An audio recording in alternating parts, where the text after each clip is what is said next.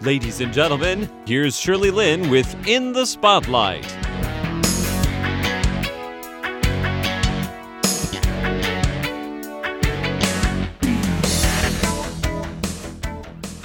Welcome to In the Spotlight. I'm Shirley Lin.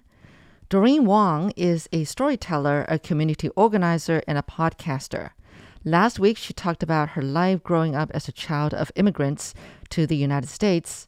Today, she will begin by talking about her reaction when she heard her mom has terminal cancer and why she decided to do a podcast with her mom.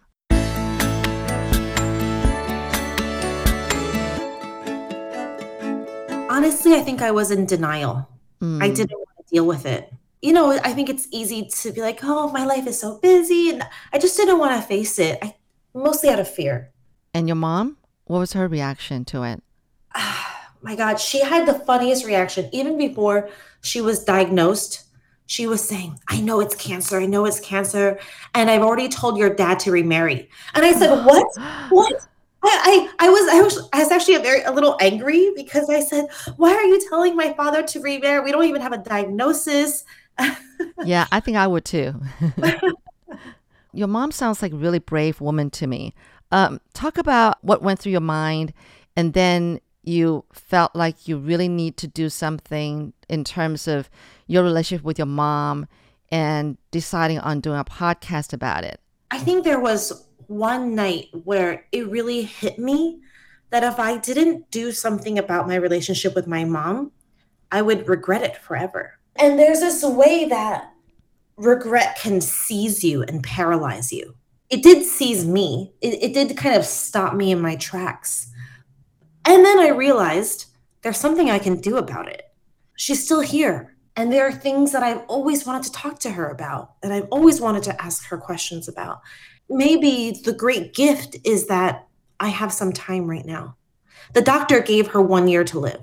Let's talk about your mom first. What went through her mind when she heard that she only has a year left? My mom is a very brave woman, and she can really deal with crisis. So in the beginning, she was quite calm. I was a little bit unnerved by how calm she was. And, you know, she didn't say, why me or anything like that. But I think it's very normal for a human to have a lot of reactions that unfold as time goes on. So she didn't freak out in the beginning, but later there have been ups and downs in emotions, which I think are quite natural. And then what made you decide to do this podcast, Dos Salidas, which means 1 year's confession, if I can translate that directly from Chinese or from Spanish. But I know you asked your mom if she would like to do it. Were you prepared if she were to say no to doing a podcast with you, which was, correct me if I'm wrong, it basically is a conversation between the two of you. It was 12 episodes and just on podcast, just different topics, different issues between mom and daughter, and also facing, you know, her death and things like that. Yeah, I'll give you some background on how we started, how I felt, and also the name of the podcast. So I thought to myself, okay, I've been working with podcasts and audio, and this is a form that's really good for conversation. And that's what I most need with my mom. The interesting thing is what happens when you have a very hard deadline. And I think there's no harder deadline than death. And so I was very nervous about doing this and approaching her, but I also knew that it was now or maybe never. So I said to my mom, hey, would you do a podcast with me? And she didn't even know kind of what a podcast was. She said, oh, a podcast. She thought it was iPad plus cast, you know? Yeah. Very cute. And she said, okay, podcast, 没问题. She said, how? And she said, yeah, sure. Because the other great thing about my mom is that she's very curious. And so she's somebody who's willing to try something new. So she didn't hesitate. Right away, she said yes. Oh, that is so cute. But I think you take after your mom, right? Yeah, I do. That is so sweet. I mean, it's almost like having your dream come true. I think the critical moment was actually whether your mom was going to say yes or no to this. Did you think about what if she said no? Would that be a regret for life? I think I would have tried other ways. I think I do take after my mom. I don't give up too easily, or I think what I'm trying to do is build up resiliency to Mm, not give up so easily. And I knew what I needed was a project because, I was one of those good student immigrant kids. And I knew that if I had a project, I would take it seriously. Whereas if I didn't have a project, I think I would give myself excuses to avoid looking at my relationship with my mom. that is amazing. I see you as a person who thinks through very carefully, step by step. And I don't know whether you actually even think about whether this is feasible or anything. No, I think you're more daring. You're saying, I'm just going to give it a try. I'm not going to think through whether this is possible or feasible or not. So, I mean, it's amazing that it actually happened. And, it's such a beautiful thing that I don't see any other podcast like yours. I'll just say a little bit more and then I'll explain the title too. I was very lucky because one, I had podcast experience. So I kind of knew it was something we could do. And also, I was very lucky because we got to meet Ghost Island Media, Right. Emily and other friends. And so I had a lot of support, both emotional support and technical support, and other kinds of support, lots of support to make this project happen. And so when we talk about the name of the podcast, it was actually a team effort to come up with a Chinese name and also the non-Chinese name. Mm-hmm. So the Chinese name is 一年的告白, a year of confessing love, because we had a year with my mom. Yeah. We were given a year for her life, and we spent close to a year recording. And then we came up with the other title in a very funny way, because we struggled with a lot of English words and we couldn't find the right English title. Uh-huh. And then it occurred to me that my mom is a tango dancer. Oh, In okay. tango, the basic step is called a salida. And the word salida has multiple meanings. It can mean an exit, or it can mean an entrance. Oh, And it can mean a journey, or it can mean the solution to a problem. it's all of those. All of those. It's kind of like the word, like, oh, we found a way out. Uh-huh. Or we're going on an outing. You're listening to In the Spotlight with Shirley Lin. I'm speaking with Doreen Wang, a storyteller, community organizer, and a podcaster. Here she's talking about how she decided to do a podcast with her mom who has terminal cancer. So then we thought, okay, salidas, dos salidas. That is the title. That is the other title of the show. That is amazing. That's really great. How's your mom doing now? So she's made it just over 2 years. Oh, wow. Okay. And it's so funny because, well, we just got bonus time. We got bonus time that we didn't expect we'd have. Yeah. And it's kind of like the way the podcast worked. The beginning, we spent a lot of time dealing with conflict and really difficult conversation.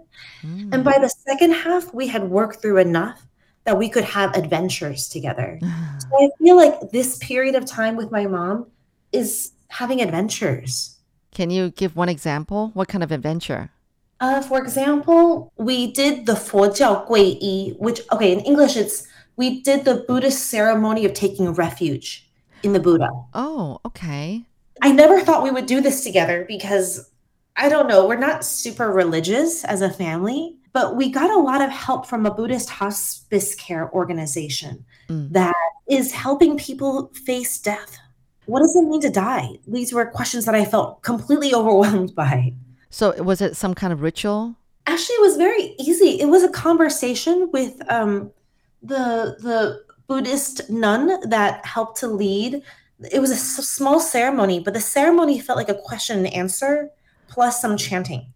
So the Buddhist nun said to us, do you understand what it means to take refuge? Do you have any questions for me? Because you shouldn't do this without asking me questions. Wow.